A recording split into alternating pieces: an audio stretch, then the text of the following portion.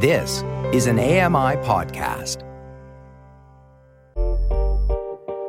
Hey, Dave Brown here. If you enjoy this podcast portion of our show, remember you can watch it live every day at 9 a.m. Eastern Time on AMI TV.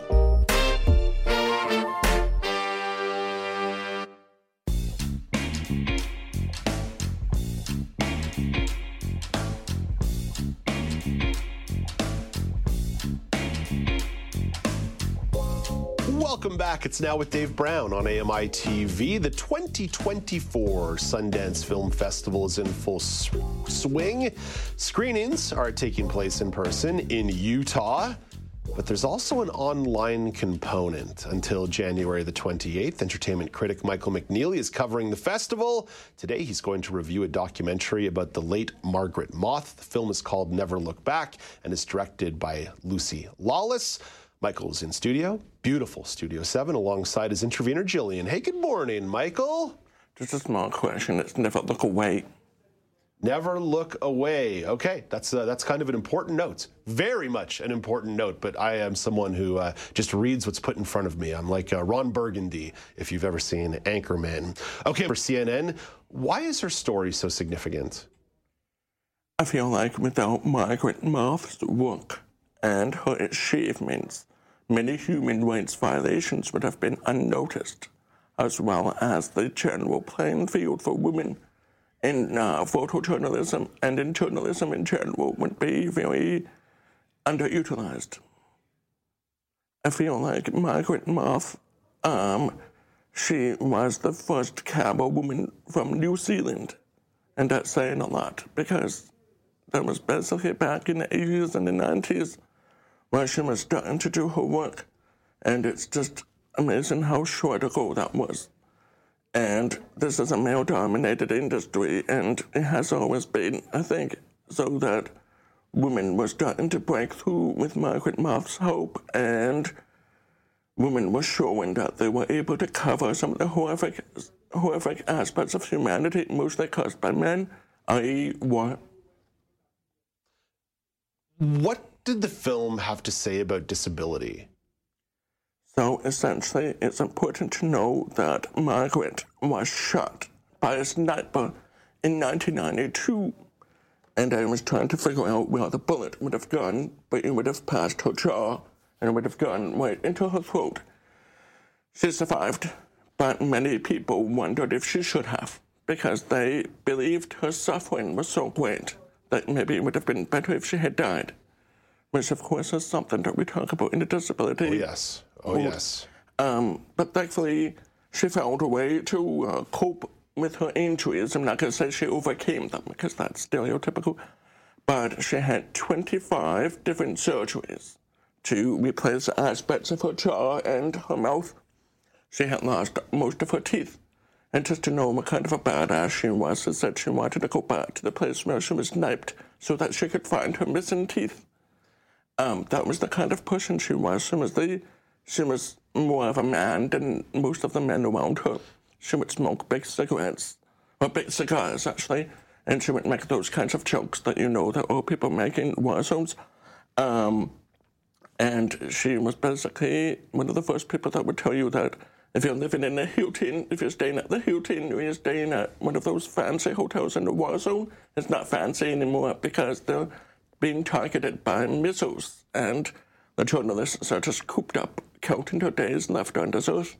So there's really a sort of fatalistic mindset that comes with this profession. So Margaret embraced all that, and she showed that she could continue doing that even as a person with a disability or a facial difference. And I was hoping that the movie would talk more about some of the adaptations that she had to make. I would have been curious to know how she was able to eat during the war zone, because she had to have things fed through a pipe, or at least through a tube at some points. She also said that after 1992, she always sounded drunk. So I'd be curious to learn more about the kinds of skills she adapted. And basically the documentary goes on to say that before 1992, Margaret had covered lots of war, but after 1992, she covered even more.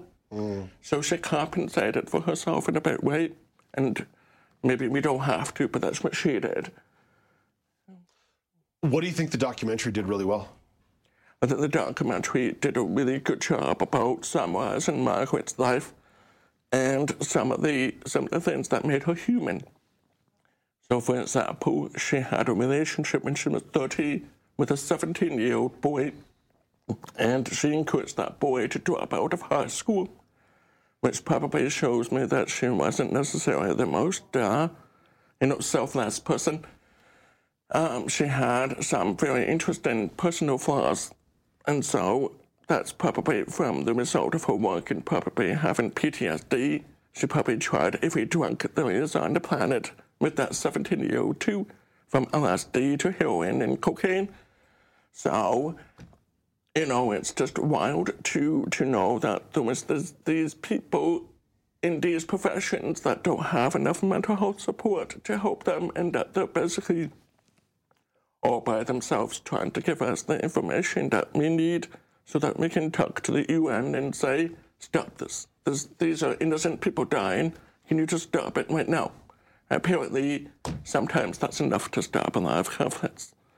Not to oversimplify, but sometimes people just need to hold other people into check. Yeah, so accountability, that's what journalism is supposed to be. Yes, exactly. That's a good point, right? So that's why these people go to these war zones, because nobody else is doing that work and people are just killing each other for no reason. So I think that was well done. I think it's hard to do justice to a woman that is as complex as she is, and I hope, maybe make it a feature film sometime. Did you ever see the movie with Tina Fey, Whiskey Tango Foxtrot? It's about journalists in Afghanistan. My father has been recommending it to me, and yeah, it's excellent. I probably have to tell him that he was right this whole time, because excellent. I haven't. Well, just related to this material, right? I think if you found this material compelling, I think that would be a film that you would really enjoy as well. And Tina Fey's a genius, total genius. Michael, let's talk about the festival more broadly. How's Sundance going so far?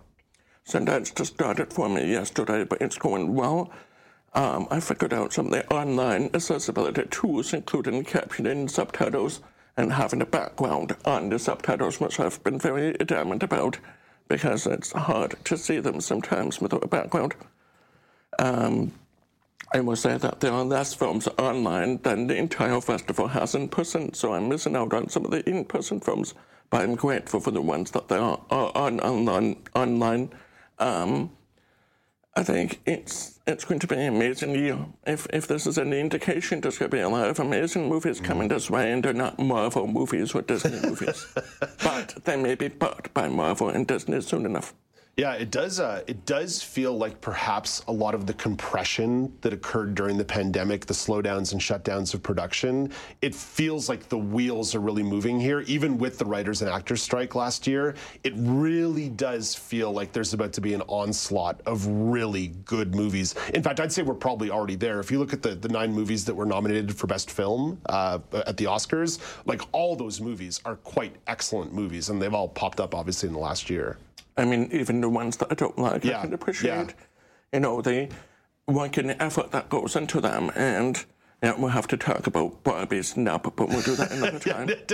Let's have that conversation a little bit differently. Michael, on the way out here, I want to ask you this. You've attended Sundance in the past. You've been in Utah. You were there in 2020. I remember you and I talked about your experience there.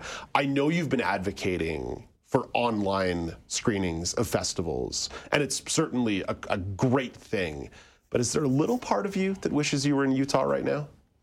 Oh yes, I miss Utah, but I like them to figure out the political situation in the States first. But it's there are some movies that I'm really interested in, and I just hope that we get to see them sooner than later, because sometimes if a movie doesn't do well enough, it disappears for a while, and then you're like, oh, that's the one that came out 5 years ago. It's back here again. But I think we have a lot of stars that are making movies, including Emma Stone. She produced the movie I watched yesterday with Jesse Eisenberg and Kieran Culkin. It's called A Real Pain, and it's basically a tour of concentration camps in Poland that is more funny than it has any right to be.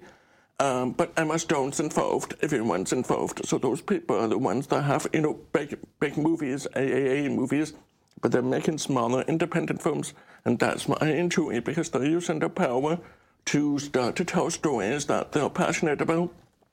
And I think that's just, it does my heart good, because I know that all these big name stars and these actors, they have something to say that's not just, bam, bam, bam. And I want to see what they have to say. I want to see, what they use their power for. Michael, thank you for this. Have a lovely day. You too. And I'd like to give one last note to Margaret Muff, because I think it's amazing to carry those cameras in a battlefield, because those cameras look like they weigh about 200, 300 pounds. And she was willing to stand on the apartment building. She was willing to stand on top of it and have a missile directed to her, which of course is not for everybody, but, that's badass. Yeah. Michael, thank you for this.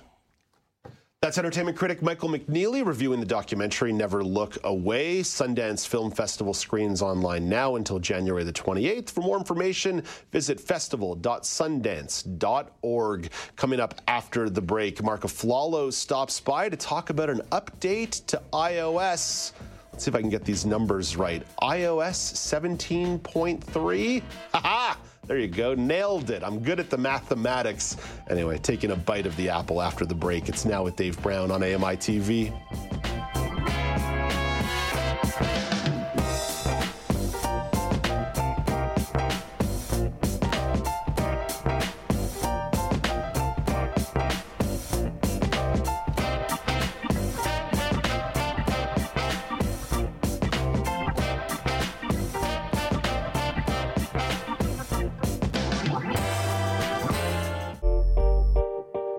Hey, Dave Brown here. If you enjoy this podcast portion of our show, remember you can watch it live every day at 9 a.m. Eastern Time on AMI TV. Hi, I'm Red Sail, inviting you to download the latest episode of My Life in Books, where internationally acclaimed authors discuss their lives, their work, and 3 books that have resonated with them. That's My Life in Books, available wherever you get your AMI podcasts.